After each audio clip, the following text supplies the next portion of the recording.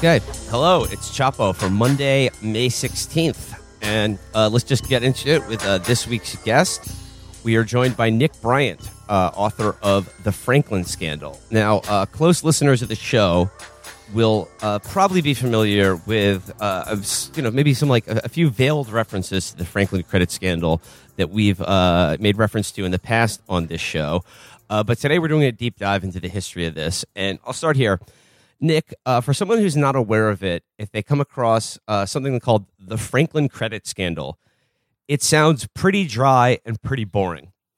But it really doesn't doesn't do justice to how truly nightmarish and terrifying this scandal and what your book is about. So I guess in the broadest strokes, for someone who is not aware or hasn't heard of the Franklin credit scandal or Larry King or Craig Spence or any of the truly nightmarish details of this story, what are the broad outlines? If you had to describe to someone who never heard it before, what the Franklin credit scandal is? Do you want a light rendition with maybe put on some light, happy music, or no? Give us the raw shit. The Franklin Scandal. My book is entitled "The Franklin Scandal: A Story of Power Brokers, Child Abuse, and Betrayal," and it's about there was an innocuous-sounding Franklin Federal Credit Union in Omaha, Nebraska, not affiliated with Ben Franklin, not affiliated with Franklin Stoves, but nonetheless called the Franklin Credit Union. And it was a front for a nationwide pedophile network. Its manager was Lawrence E. King of Omaha, Nebraska. And he had a fellow pimp in Washington, D.C. called Craig Spence. They ran this nationwide pedophile network. And at Craig Spence's home, which was in a very opulent part of Washington, D.C., Craig Spence was a CIA asset. And his home had a bunch of little cameras all over it. And it was wired for audiovisual blackmail. And King would fly kids in to Washington, D.C. quite a bit. I've got a number of their flight receipts. And the parties would go down at Craig Spence's. And if politicians put themselves or any kind of power broker put themselves in a compromising position, they would in fact be blackmailed. And what happened with the credit union is Lawrence E. King used the credit union as his personal ATM, and he was inexplicably able to stave off audits for about 4 years because a federally funded or federally insured credit union should be audited every year, but he was able to stave off. And then all of a sudden the FBI came in and he was $40 million short. So the Nebraska Senate formed a subcommittee to look into the money because they saw that there hadn't been any oversight to the Franklin Credit Union in well over 4 years. But when the Franklin Committee formed, a number of social service personnel came to the senators and said, there's a pedophile network. King is running a pedophile network. And these social services personnel had gone to state and federal law enforcement, and they were just ignored, completely ignored. And in my book, I show how disingenuous state and federal law enforcement is. And this network was big. I mean, Epstein's network was around for 25, 26 years. Most likely, this network was around for about 12, but I think it was much, much bigger than Epstein's. Epstein required one grand jury to cover it up, and this network required 3 grand juries. And I don't know if your listeners are familiar with how a grand jury works, but it's a very important part of this story. When people think of grand jury, they think that the gods of jurisprudence have spoken, but that's not the case. In a grand jury, grand jurors are just people that have shown up for jury duty, and they've been funneled into a grand jury. And there's nothing special about them. They've just been funneled into a grand jury. And a special prosecutor is chosen, and he shows the grand jurors the evidence that he deems is important. And there isn't anything adversarial. So he can take the grand jurors wherever he wants to take them by showing them evidence, by calling witnesses. And this particular grand jury was very, very, well, all the grand juries to cover up the Franklin network were very, very corrupt. There was an esteemed New York judge said that special prosecutors of a grand jury have so much power over grand jurors that they could get them to indict a ham sandwich. So in this case, in Nebraska, these 2 grand juries, one state, one federal, they didn't indict a single perp, and there were a lot of perps, but they indicted 2 kids that refused to recant their abuse. And one was Paul Benassi and one was Alicia Owen. Paul was looking at 60 years from the state grand jury, and Alicia was looking at 160 years from the state grand jury and 40 years from the federal grand jury for her perjury indictment. So Alicia was looking at 200 years in prison. And she was indicted when she was 21, and she refused to recant. And a kangaroo court sentenced her to between 9 and 15 years. Now, it was very important that Alicia Owen be found guilty because they needed to sanctify the grand jury that said that the child abuse allegations were a quote-unquote carefully crafted hoax. But they didn't say who carefully crafted the hoax. So it was a bunch of young, drug-addled kids who had been repeatedly molested. I mean, they weren't carefully crafting anything. So Alicia, all the dirty tricks that can be used in a court of law were used in Alicia's case, and she was found guilty. And now here's a kid, and she was trafficked as an adolescent. She was found guilty and sentenced between 9 and 15 years in prison for perjury. And actually, her perjury case was the longest criminal case in Nebraska history. And the authorities really tried to destroy her. They put her in solitary for 2 years. And I've got a podcast. I've just started a podcast, if I told you. And Alicia is the first person that I interview on my podcast. You describe this as a universe that encompasses the refined industrial destruction of children and its cover-up. You mentioned the Jeffrey Epstein network. And, reading your book, the similarities between what Lawrence King and Franklin Credit were doing and their connections to Washington, D.C., one can't help but notice the staggering similarities between both the men involved in it and the nature of their crimes. And then, secondary to the, unspeakable abuse of children that's going on here, the thread that unites them is some staggering connections to the intelligence community in the United States. Could you talk about Lawrence King, the guy who was the main pimp and human trafficker involved in this? Could you talk about his connections to William Casey, the former CIA director? Well, Lawrence E. King and Casey were very good friends. Here's my hypothesis, because the 2 primary pimps, as I said, were Lawrence E. King and Craig Spence. They were both in Southeast Asia during the Vietnam War. King was in Thailand, and he had a top security clearance. And Spence was in Vietnam covering the war for ABC. And both were inveterate, hardcore pedophiles, unrepentant pedophiles. And my surmise on how they came together is that they were both of them were probably busted molesting kids in Southeast Asia. And at some point, they had a nexus with intelligence because Craig Spence was definitely a CIA asset. And I wrote a second book about this called Confessions of a DC Madam, The Politics of Sex, Lies, and Blackmail. And I get into the CIA connections a little bit closer, or the intelligence connections. So very much like Epstein, the Franklin Network was definitely an outlet for intelligence to compromise people. And here's the thing. These U.S. attorneys in both the Franklin Credit Union scandal and the Epstein scandal, these U.S. attorneys were told to stand down. And there's only 2 people that have the power in the United States to tell a U.S. attorney to stand down. That is the Attorney General and the President of the United States. So that's the kind of power that was deployed to cover up not only the Franklin Network, but also the Epstein Network. And then, you also described, Craig Spence's house being, wired for video and sound as just, a huge blackmail network where it was just, not just about, catering to the, evil predilections of powerful men, but it's also about controlling powerful men.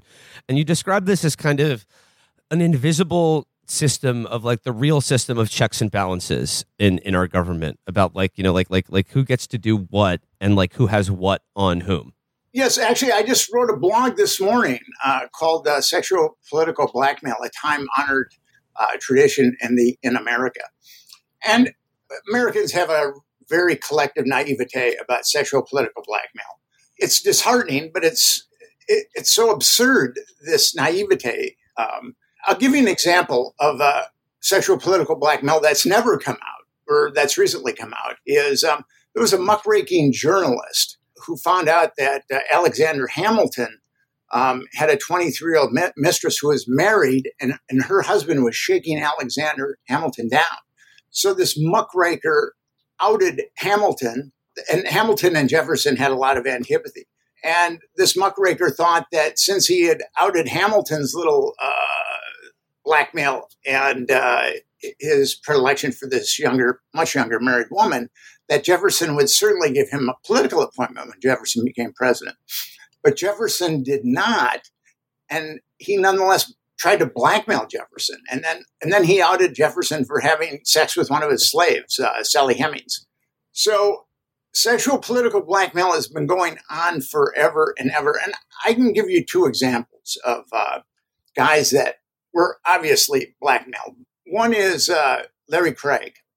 He was a really far right-wing guy from Idaho. And he was in Washington, D.C. for 25 years. He was there as a representative, and then he was there as a U.S. senator. Now, this guy had a runaway libido. As I said earlier, I wrote a book called Confessions of a D.C. Madam, and Craig was getting male prostitutes from Henry Vincent, who ran this escort service. And then there was a film called Outrage made by Kirby Dick, where it showed that Craig was getting escorts from other services too. And then Craig tried to pick up a vice police officer in a bathroom at a Minneapolis airport. Here's an esteemed senator trying to pick up a vice squad cop in an airport. And it's kind of funny. I'm from Minneapolis, and I go home probably once or twice, about once every year or so.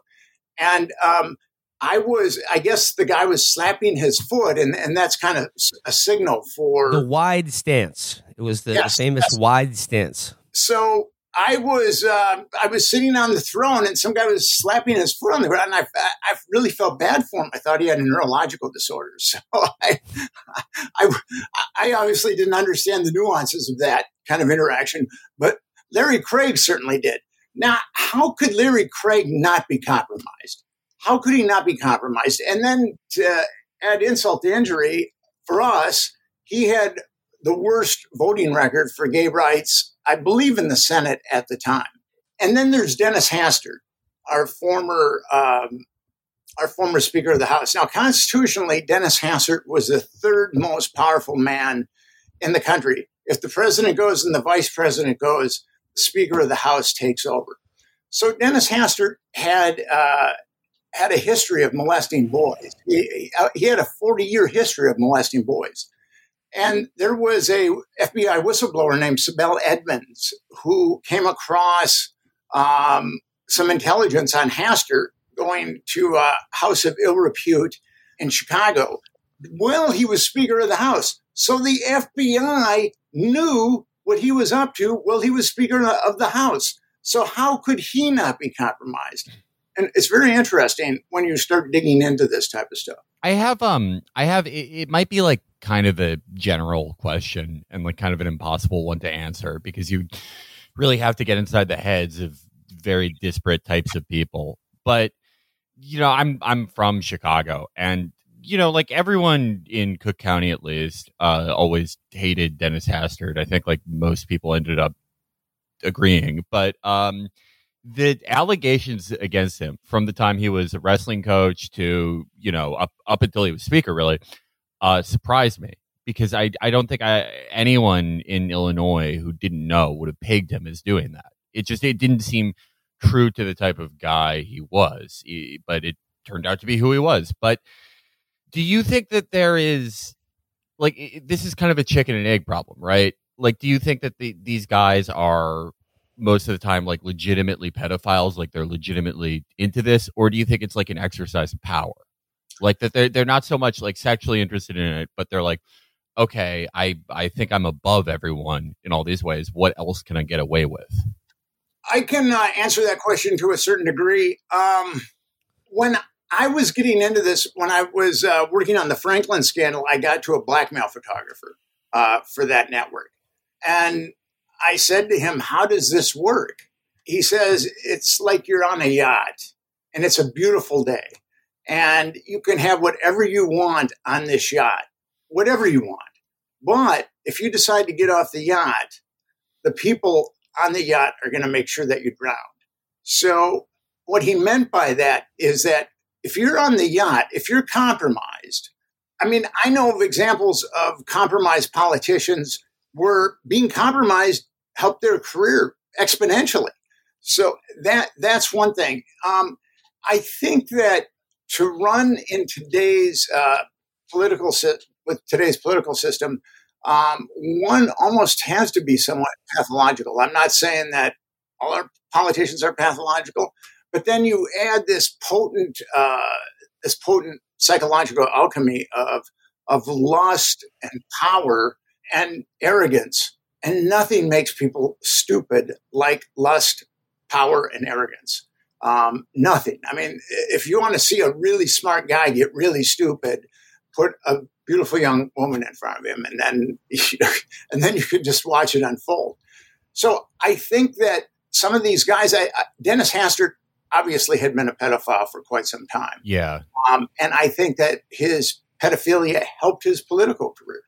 Like I said, I see that happening with other people, because I had to try to get my mind around that too. I didn't understand it. And I talked to a psychologist in Washington, D.C., who works with some of these guys. Most of these guys are completely cool with molesting children, but some of them actually have the pangs of conscience. And she said sometimes it's a forbidden fruit syndrome too, where you've got guys that can eat steak whenever they want. So they ultimately end up going for forbidden fruit. So I hope that kind of answers your question. Yeah. I mean, I think it's like kind of like an impossible to answer question, because you have to do this impossible task of getting inside someone's head, and you have to do it with hundreds, if not thousands of people. Can you talk a little bit about how you got sort of interested and involved in investigating this, really this odyssey of evil and corruption? I mean, it's like sort of the book, the entry point to it is when you were sort of entreated by an editor or publisher to start looking into satanic cults and things like that, and you came across this group called the Finders. Could you talk about the Finders and how that was your sort of entry point into Franklin Credit? Okay, so here's what happened. I was speaking to a Rolling Stone editor one day, and he said, "Pitch me dark stories."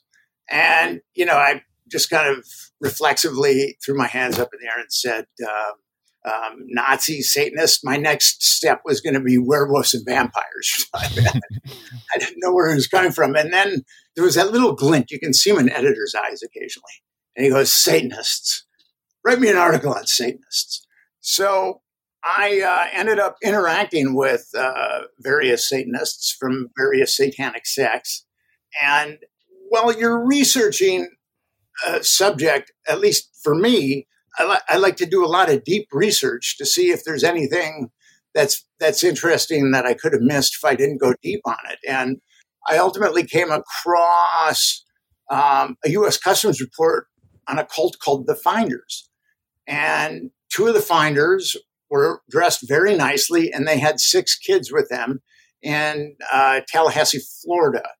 And a concerned citizen called the police and said that there might be child abuse going on. And the kids were feral.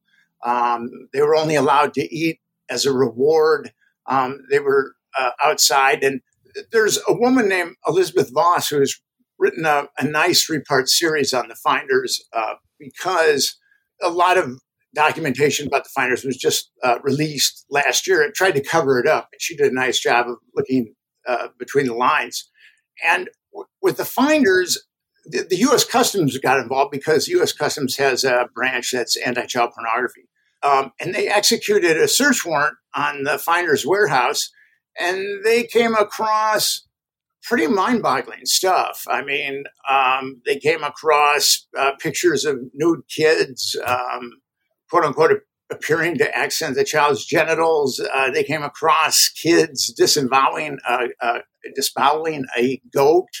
They came across a telex said that 2 kids were going to be purchased in Hong Kong, and that someone in the embassy would facilitate the purchasing of 2 kids. And there was all these different ways to get kids. And there was something truly nefarious about all this. And then on the last page of this U.S. Customs report, Ramon Martinez, the U.S. Customs officer, reports to the Washington, D.C. police who helped execute the warrant. And the police officer was only willing to speak to him with anonymity. And he said that the CIA has taken this investigation over and there will be no more investigation on the finders. And then the finders were let out of jail and all their child abuse charges were dropped. And then all of a sudden in the Washington Post, we read about the finders being a cult of peace, love, and brown rice. And I read that and I kind of thought I knew how the world worked at that point. I mean, I knew that the CIA was involved in like Guatemala and Chile and Iran. I mean, whenever the interests of multinational corporations were jeopardized because of a socialist or semi-socialist president or dictator taking over that particular country, I mean, I knew that the CIA acted, and I was aware of some other stuff, but that really, that was it. I said, what have I missed in life that the CIA is covering up for a bunch of nefarious people that are abusing children? I mean, what have I missed? So that was the thing that started my odyssey, and I tried to get as much information on the finders as I possibly could, but nobody was really talking about the finders. The Washington Post had interviewed this psychologist about the finders, and he offered these deep anthropological insights into the finders as if he was, tracking some strange animal on the plains of the Serengeti. So I got his number and I called him up and I said, my name is Nick Bryant. I'm a writer. I'm researching the finders. And this guy said, no comment. And so obviously something had happened to him between the time that I talked to him and between the time he talked to the Washington Post. And everybody was shut down. Ramon Martinez wouldn't talk about it. I could not get any kind of documentation. Years later, I would get the Tallahassee police report where a doctor said that 2 of the kids had been sexually abused. But then I heard about Franklin, about that network possibly having ties to the CIA. That's what led me to Omaha, Nebraska. Okay, so like in Omaha, Nebraska, Franklin credit, this guy Lawrence King. Can you talk about like who is this guy? Where did he come from? And like, how did he rise to the heights of power and running this unspeakable criminal network of, like I said, evil and child abuse? Well, that's the thing. I commented on it a little bit earlier. Lawrence King was born into a very blue collar family. His father worked at one of the slaughterhouses in Omaha, and he grew up seemingly a normal person, but he had a top security clearance and he was sent to, and there isn't really, prior to that, there's nothing that really sticks out as major malfeasance, criminality, or pedophilia. Now, I could have missed something on him. That's entirely possible. But when he comes back from Southeast Asia, and the same thing with Spence, when both of them come back from Southeast Asia, their careers start to skyrocket. With the Franklin Credit Union, King got Warren Buffett's wife kick in, I think $1.5 million, but don't quote me on the money. So although Warren Buffett would disavow any kind of relationship, his wife did in fact give the Franklin Credit Union money. So because, and this is what I believe, and I've been at this for about 20 years, King was a pedophile, just a straight up pedophile. And I think that started to work for this very shadowy, malignant intelligence network that traffics children and blackmails politicians. The same is true with Epstein. Epstein came from a blue-collar background in Coney Island. He was a college dropout. But at some point, his career just kind of skyrocketed too. I think that both can be traced to their pandering of children for intelligence. Yeah, I mean, I like the similarities between King and Epstein are quite stark, and I'm thinking about a quote in your book. I believe when talking to one of the victims, a guy Rogers, I believe, he conveyed to his sister and brother-in-law a rather mind-boggling account of that power. Power brokers had the code juice to completely erase people's backgrounds and insert them into high-ranking political positions. And that immediately made me think of Epstein, a guy who, just a high school graduate who out of nowhere becomes a math professor at one of New York City's most prestigious private schools, and then is given, put in charge of managing an astonishing amount of money in a private wealth fund because he's supposedly a math genius. But there's just these huge gaps and this questions that are have to be asked about who are these seeming nobodies who are suddenly inserted into positions of such prominence and power. Well, I think that nobodies are chosen for a particular reason because you can get rid of them. They're disposable to their masters in intelligence. If you had someone who is from a famous family, a family with power, there could be some blowback. But with someone like King or Spence was also from a blue-collar family too. Someone like King, Spence, or Epstein from a blue-collar family, there's not going to be any blowback if they turn up dead, which Spence and Epstein both turned up dead. Apparent suicides.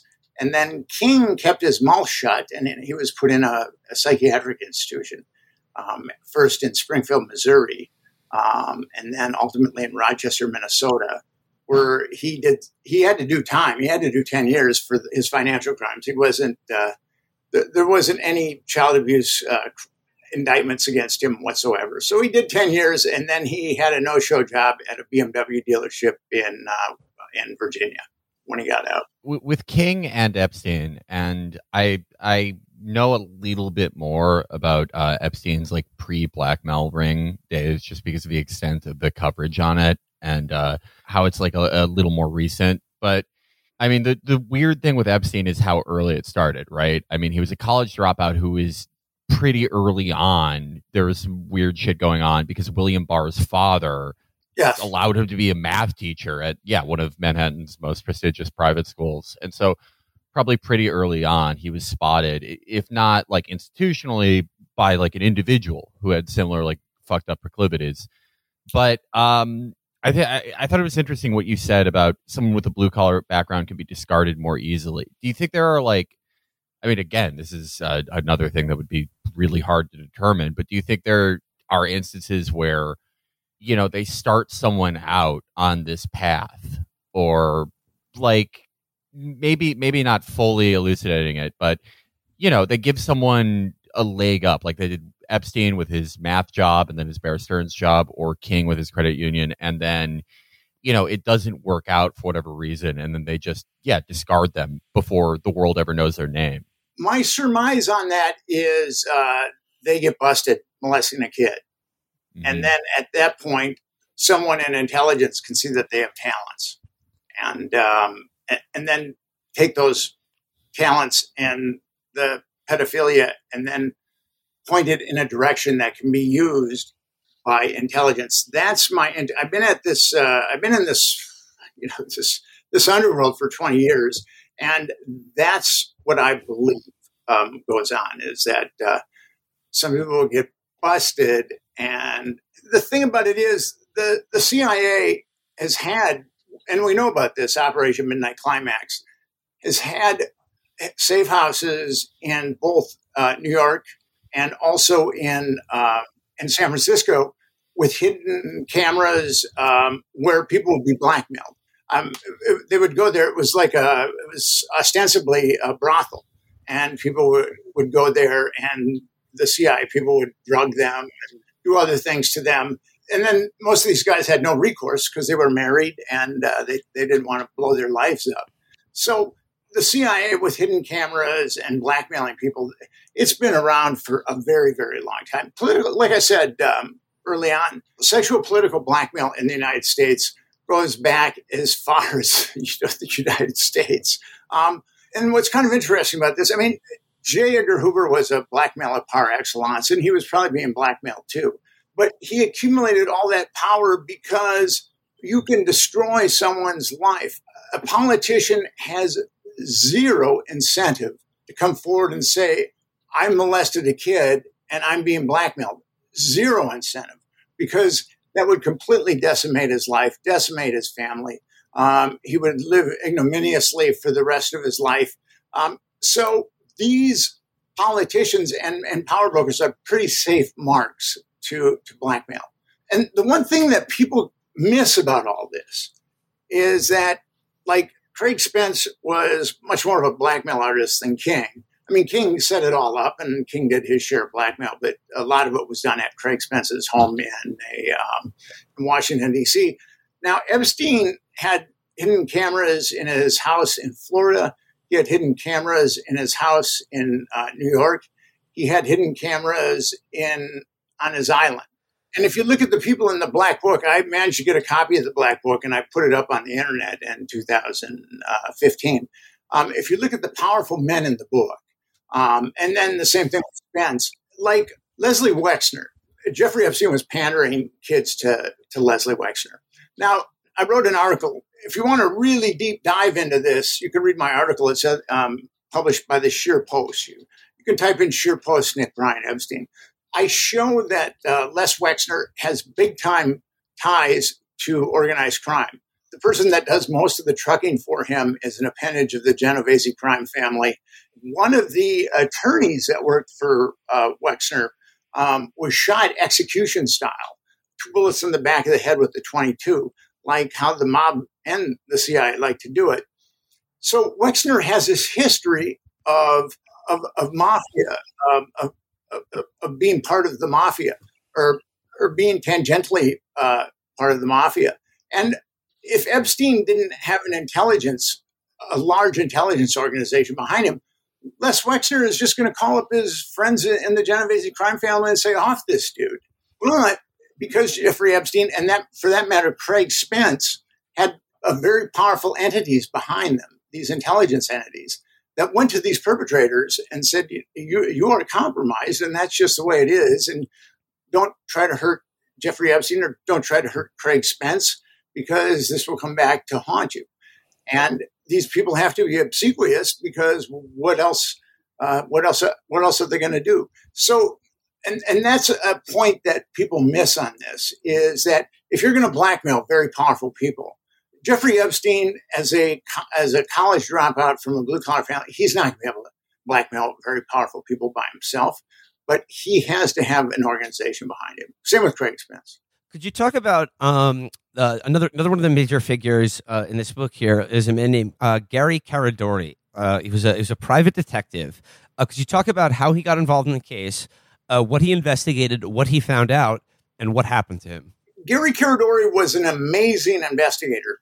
He had retired from the Nebraska State Patrol, who is dirty in all this, by the way. They helped cover up this pedophile network. Well, just about every legal entity in Nebraska helped cover up this pedophile network. But Gary Caradori, he was a hard-charging private eye. He ran a corporation that was called Caracorp. It had over 200 employees. And he was one of the best private detectives in the United States at that time. He would dress up as a priest. He had all kinds of costumes, and he had a passion for finding kids that had been enmeshed in the sex trade. So when this subcommittee formed, after the subcommittee formed initially to look at King's looting of $40 million, but then the social service personnel came to the Senate subcommittee and said, there's a pedophile network going on. So the Nebraska subcommittee ultimately hired Gary Caradori. And Gary Caradori was a whirlwind, and he was finding new victims and videotaping them.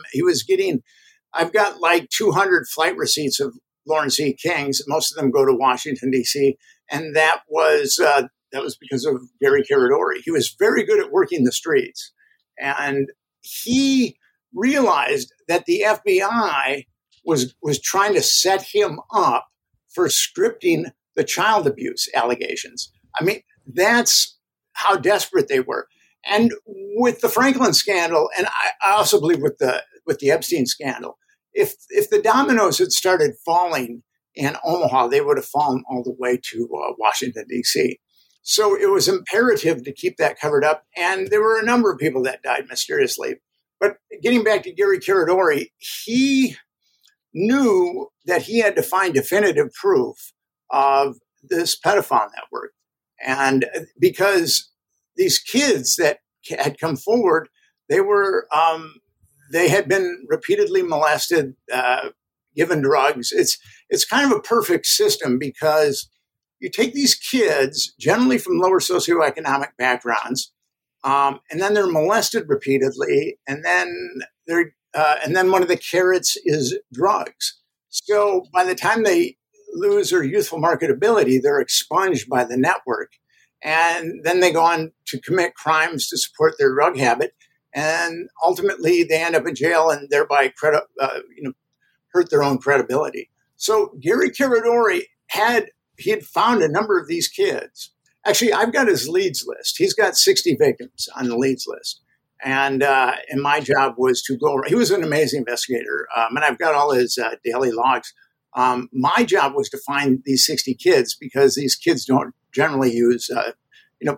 If you're in a network like that and you're expunged, chances are you're not using your social security number very often. But anyway, so Gary Caradori, the FBI had his phones tapped. He was perpetually followed. He would set up meetings with witnesses or victims, and the FBI agents would already be there. He realized that he needed to get some very definitive proof, and he went for blackmail pictures. And he met Rusty Nelson. Now, I've got 5 corroborations for this, that he met Rusty Nelson. He flew a Cessna to Chicago under the auspices of the All-Star game, the MLB All-Star game. And he was with his son. And there he met Rusty Nelson, and I believe that Rusty Nelson gave him pictures. I've got 5 corroborations on that, as I said. And when he was flying back, his plane blew up over Lee County, Illinois, and he was killed, and his son was killed.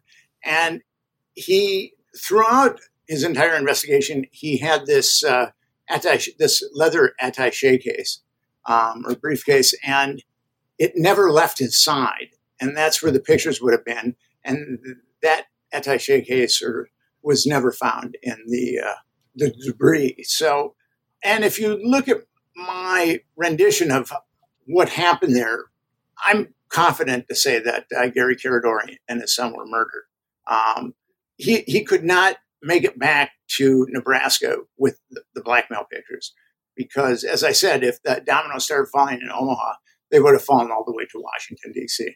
Also of note, you mentioned in the book that after his death, the Franklin Committee, what was the Franklin Committee was that a government body that was set up to investigate this? The Franklin Senate subcommittee. It was a Senate subcommittee. So after his death, they appointed former CIA director William Colby to investigate the plane crash.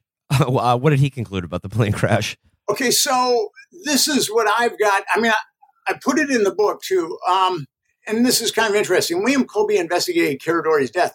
Now, he told people who were affiliated with the Franklin Committee, and he also told Gary Caradori's wife that Gary Caradori had been assassinated, but he wasn't willing to state that publicly.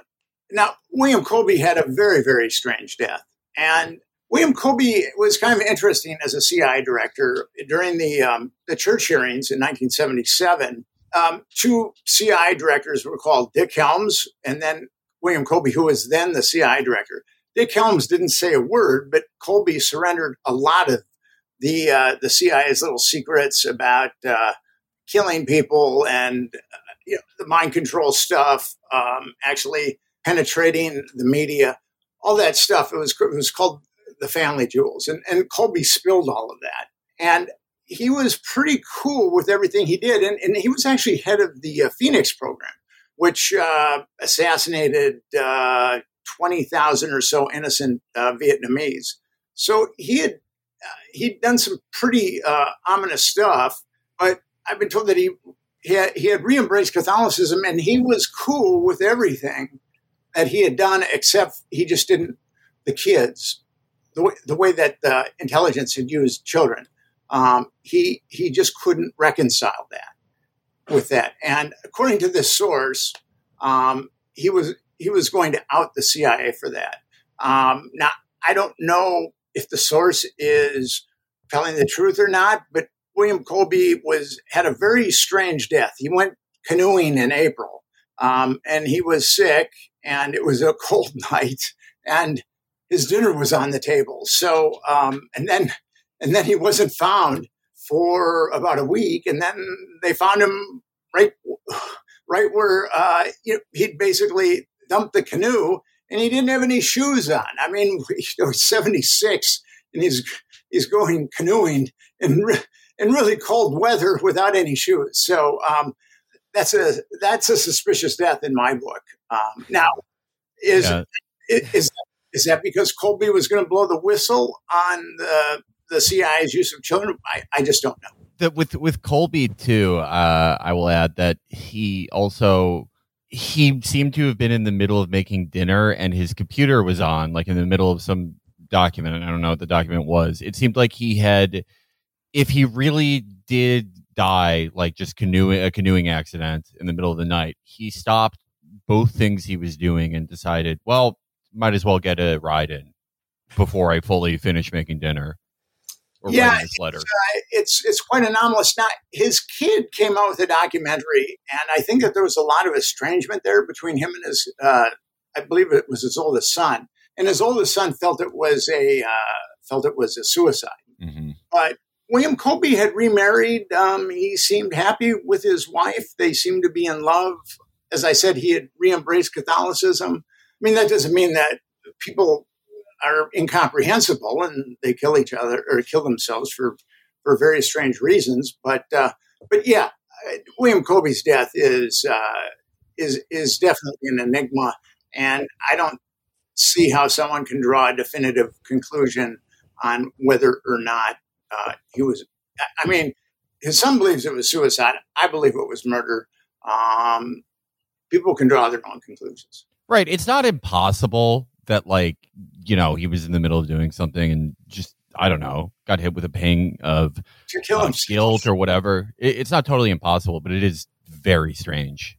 Well, I mean, if you're eating dinner and you say, I'm not even going to finish this meal, I'm just going to go kill myself, that would be, it's kind of abnormal human behavior, I would think. I mean, like I said, humans are kind of incomprehensible, but yes, it would be quite anomalous. Well, some people like lunch more.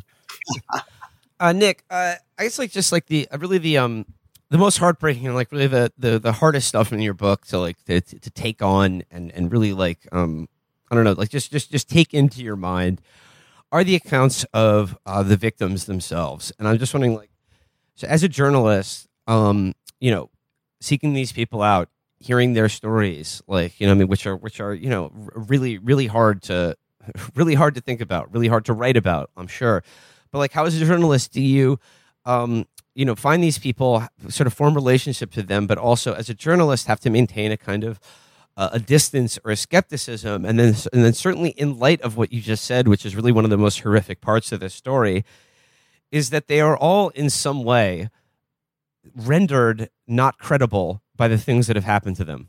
Because, in all of them, as you might imagine, in various ways, are dealing with, have dealt with drug addiction, mental illness, incarceration, so that when you put them on a witness stand or you reprint their story, it's not that hard for, a defense attorney or the media or whatever to say, oh, these claims are so outlandish, the names that they're saying, what they're alleging is so unspeakable. But then, look at who the person saying it is. How do you deal with that give and take between the human beings whose stories that you're recording and this horrible fact of what's happened to them and a sort of a journalistic skepticism or rigor? Well, I was fortunate, getting back to Gary Caradori, he had a leads list that had 60 victims. So the victims that I found, except for one, were on Gary Caradori's leads list. So he had vetted them essentially for me. And it was up to me to find them. And as I said earlier, a lot of them don't really use their social security numbers too often. It was up to me to find them and then get them to talk. Now, sometimes I could find them and then they would talk to me that day. Other times I would spend a lot of time finding a victim and the conversation would last about 13 seconds. There was Alicia Owen. It took me quite some time for her to trust me. She was sentenced to 9 to 15 years for telling the truth and put in solitary for 2 years. So she's very cautious about who she lets into her life. And now here's I'll give you an interesting anecdote. One of the kids on Gary Caradori's leads list was Rue Fox. And Rue had been a Boys Town student. He'd been in multiple foster care programs before that and been molested. And King brutally molested him when he was at Boys Town. And he required stitches, which was done at, I believe, the Boys Town. Boys Town is an incorporated city. They have their own police force. They have their own post office. They have their own zip code. So, Boys Town is kind of like a closed system. So it's very easy for them to cover up child abuse. And I could not find Rue. I looked for him for about 3 years. Now, I wasn't looking for him like full time, but if I had a little extra time, I'd say, I'm going to look for this guy or I'm going to look for that guy. And I was in Nebraska and I had like 6 addresses for Rue. He was quite nomadic. And I went to all 6 and I came up empty. Finally, I hired a private detective and she found him. Well, she found where his father lived. And I called up and she told me this guy is a very dangerous guy, very dangerous, and be really cautious with him. He's done 10 years for armed robbery and he's got a rap sheet that's like 2 feet long. So I called Rue. I got his father's phone number. He was living with his father. I called him up and he said, "Are you a cop?" And I said, No, I'm a journalist. And he goes, I'll meet you, but if you're a cop, I'm going to snap your neck. So, and then we met at this bar. To say that this was a sleazy bar would actually be kind of charitable. We met at this bar that he chose, and I ordered a cranberry juice, which I really felt like I was going to get E. coli or salmonella from. And I was there girding myself to meet Rue. And all of a sudden, Rue bursts through the front door, and he's got 2 people with him. And I got up to say hi to him, and he goes, "Back here." So I'm in this back room. I definitely know where the exit is because I know that things could get ugly here really quickly. And Rue said, "Are you a cop? Are you a cop?" And I said, "No, I'm not a cop. I'm not a cop." And then I showed him this documentation that I had on him, where he had been at Boys Town and then he'd been at this foster care home. And then at that point, he believed me. But he hadn't thought about that in many, many years. He said, "You opened the wrong door," because he got very, very angry when he started remembering how he was abused as a child. So this is my last day in Nebraska, at least for this trip. I've been there for a while. And I said, well, I'm going to try Rue one more time. And hopefully I'm unscathed. So I go up to Rue. He's working on a car in the driveway. And he goes, "I've been thinking about talking to you. Let's talk." And then I interviewed him, and the 12-year-old, his suit of armor came off, and the 12-year-old that was damaged, really damaged, came out, and he just broke down crying. He was that very damaged 12-year-old. And so that's one account of, and I've dealt with a lot of survivors since then, investigating Epstein. Where journalists make a big mistake is that, like with Rue, you open that up. I opened that up, and I had to help him put it back together. And Rue was shooting crystal meth and drinking vodka, and I got him into a rehab program. So when you're dealing with survivors, it's not like you're dealing with the average person that you're going to interview. You have to be, cautious, not only for yourself, but for them emotionally. It's very important. We're seeing Julie Brown, who broke of the Miami Herald, who did the 3-part Epstein series. She's getting sued by 2 of those survivors, Epstein survivors. And what journalists don't understand is that if you're going to open these doors and talk to survivors, you have an extra level of responsibility. And and I've tried to have that with the victims. Now, Rue, we kept in touch, but then he went back to where and I've never been able to find him since. So his father's died, and so I have no idea if Rue is alive or not. I would say if he was hitting it like he was hitting it, I would say he's probably not alive. I guess to bring it to the present moment. I guess this is my last question for you. To read your book, and then obviously to know what one knows about the Epstein case. I'm just wondering, what do you make of this current political moment in which accusations of pedophilia, grooming, and child abuse are becoming more and more commonplace, and I would say deployed in an incredibly grim, cynical, and glib manner. And accusations directed at teachers, even children themselves, or elected politicians. On the one hand, you read about the Franklin credit scandal, about Epstein. It's like it's not hard to believe, and in fact, it's actually factually documented that as we've just been talking about here, these networks of elite child predation reach to the highest levels of power in this country. People know about that, but now it's like that accusation is being used, particularly by people. I mean, and the Franklin credit story, I mean, it's reaching to the highest levels of the Republican Party specifically, and now in this case, they're the ones that are, the men in power are using it to slander gay people or their political opponents. What do you make of the uses and abuses of these narratives of elite child abuse in the contemporary media and our politics? Well, I mean, you've got the QAnon stuff, which those people are definitely misguided. Absolutely.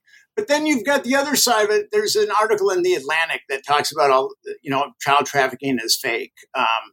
And I wrote an email to that writer, she was talking about all these fake trafficking networks. And I told her that there are trafficking networks. And the thing about it is, these kids get so damaged when they are molested young.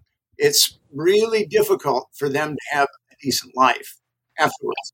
But when you get into the numbers now, the CDC estimates that 25% of women, and the CDC generally errs on the side of cautiousness, but the CDC says 25% of women have been molested as minors. According to the CDC, a quarter of the women in America have been molested as minors. That translates into millions and millions of women that are that have been molested. And the CDC says, I believe 6 to 8% for boys, but I think that it's actually higher than that. But if you're going to go with those numbers, millions of people have been sexually abused, and they suffer in silence. There has been some abuse in my family, not my nuclear family, but in my extended family. And, I've seen the kind of devastation that brings. So to be in one of these networks where you're very young and treated like meat and repeatedly molested, and some of these sadists, some of these pedophiles in the Franklin network were sadists, and some of these pedophiles in the Epstein network were sadists. And the mainstream media has decided that 14 is the demarcation for the Epstein victims, even though I have accounts of them being younger than, there's written accounts of them being 11 or 12, but I have accounts of them being even younger than that. So when you have that type of damage done to such a young person, It's very, and then ultimately generally results in dissociative identity disorder. And it takes that is a long road for a person to put themselves back together. And it's going to require they're going to require a lot of help once they reach that point, that level of damage. I guess kind of like ancillary to that last question. Less about QAnon, more about like the current like spat of culture issues from the conservative side, where basically like if a teacher appears to be gay like at all, it's grooming, and it's definitely like a concerted. The main thing behind this is to destroy public education. They've pretty much like said as much.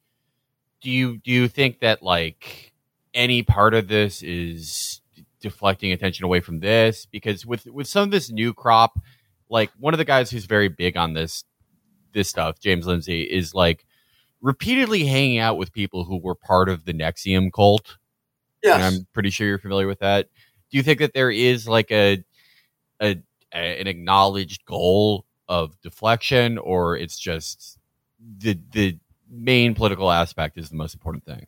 Well, the thing about it is, with the Franklin scandal, you had Republicans molesting little boys, and with Epstein, you had Democrats molesting little girls. The reason why these things stay covered up is because people on both sides of the aisle are molesting minors and engaged in aberrant behavior, extramarital behavior, and they're compromised. So that is their bond. That is their omerta. When I see like the James Lindsays of the world, I definitely, like I said, I think QAnon is misguided. James Lindsay at his best is misguided. But as I said earlier, 25% of women in our country have been molested as a minor. So there's a lot of women out there that are suffering in silence. So as a society, we can do better than what we've done as far as opening this up. And it is getting better, but I think we need to do better. The Me Too movement was somewhat helpful, but the Me Too movement did not help the Epstein survivors at all. The Me Too movement refused to help the Epstein survivors, which I just find completely mind-boggling. But as a society, we have to get this. We have to work this out. We're never going to be able to stop all child abuse. We can certainly stop state-affiliated abuse, like Franklin and also Epstein. And I believe this: if you can take one thing out of our society, if you could take just one thing, if you could take child sexual abuse out of our society, the prisons wouldn't be filled. The psychiatric hospitals wouldn't be filled. Our society would be look very, very different. I truly believe that. Actual last question for you. If you look up Franklin credit scandal on Wikipedia, yes, you will go to a page and the headline is Franklin credit scandal hoax. And that is the only thing that you see on the Wikipedia about Franklin credit. And it is basically just says in less than a paragraph that it is the result of an elaborate hoax that has been perpetrated. The satanic panic.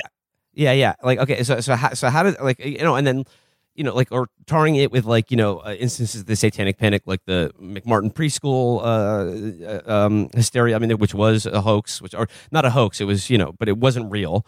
Okay, how did this come to pass, and how is Wikipedia is this kind of like public clearinghouse of information and knowledge? Certainly there is enough documentation to suggest that at the very least, what's being alleged here is not, or some, if not all of it, is not just made up, or how would such an elaborate hoax even be perpetrated at this point? So, because you just say briefly, or how did Wikipedia or the official clearinghouse of public information come to deem this story as a hoax?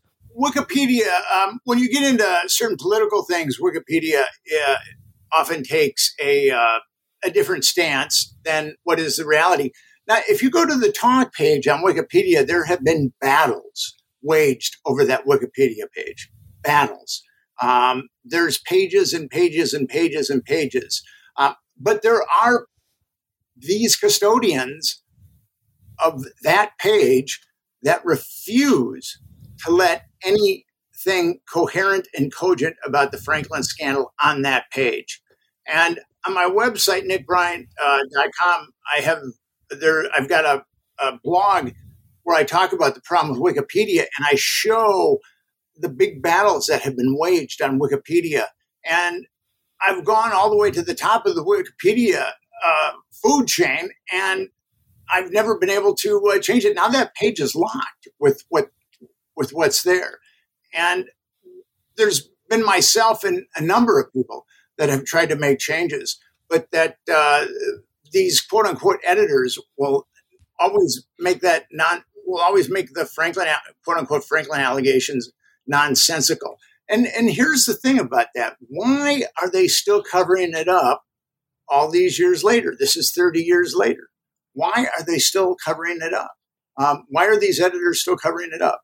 Because I believe, and Epstein has proved this, that these intelligence entities have run pedophile networks, and that is so. With Franklin, it's like you're on Omaha Beach on D-Day. They're not going to give you an inch. These editors are not going to give you an inch because they want to keep that narrative as ridiculous and constricted as possible. And that Wikipedia page has costed me probably a lot of money because I've come very close to having some success in Hollywood with this story, but people in Hollywood don't read books or they just, maybe there's 2 or 3 people in Hollywood that read books. I don't know, but they just go to the Wikipedia page and then they don't read the Franklin scandal. And this is kind of interesting. It was about 12 years ago, and I was in Hollywood or LA pitching the Franklin scandal. And a friend of mine hooked me up with these 2 young, hungry movie executives. And I met them and I gave them each a copy of the Franklin scandal. And then my friend had known them for a number of years. And then my friend sent me a email exchange that they had. And they were discussing what was true and what wasn't true about the Franklin scandal, and they had never read it. So, and then throw in the Wikipedia page, and then I'm dead in the water. Well, I mean, just like for someone who's researched this as deeply as you have, like for these editors engaging in these battles, I mean, what's the thing that they hang their hat on to label this a hoax or a conspiracy theory? That's what they say it is. And if you look at if you go to the talk, and you'll see, or else you can go to my website, and I've got a blog, The Trouble with Wikipedia, where I show excerpts. They control it. And I spent a lot of time at one point. I had some time, and then there were other people that wanted to change it, and these guys would not budge an inch. And as I said earlier, as I went up the Wikipedia food chain, they were backed up. So that Wikipedia page has caused me, not only probably cost me, but it's just caused me a lot of pain because a lot of kids were molested in that Franklin network. And for Wikipedia to be like that is just horrific. But has anyone ever supplied a justification or counter evidence or counter claims that would justify their sort of blockade of this story? They quote the mainstream media. And that's it? Yeah. And the mainstream, according to the mainstream media, this was the mainstream media went with the judiciary, a carefully crafted hoax. It was quite a cover up. I mean, and Epstein, too, has been quite a cover up. What's kind of troubled me, though, is I thought that if a Franklin happened today with the internet, that we could get to the bottom of it. And the Epstein network happened, and I got Epstein's Black Book in 2012. I could not get anybody to do anything with it until 2015, and that was with Gawker, and we put it up on the web. So this is the Epstein network has been covered up in broad daylight in the middle of America, and I find that extremely troubling. All right, I think that's a good place to leave it. Nick Bryant. The book is The Franklin Scandal. Nick, if people would like to read more of your reporting or listen to your podcast that's coming out, what should they do? you can go to my website, nickbryantnyc.com, and we've got a podcast link there. And then you can follow me on Twitter, Nick, _Bryant. And I've written another book about sexual political blackmail, as I said earlier, the Confessions of a DC Madam. And I've got a book coming out this July about Watergate. And one of the things that people don't understand about Watergate is a major part of Watergate was the CIA sexual blackmail operation. And I really elucidate that in this book. And I've got a tremendous amount of corroboration on it. And that book will be out in July, and that's called The Truth About Watergate, A Tale of Extraordinary Lies and Liars. Okay, Nick Bryant, thank you so much for your time. The book is The Franklin Scandal. Thank you, Nick. Thank you.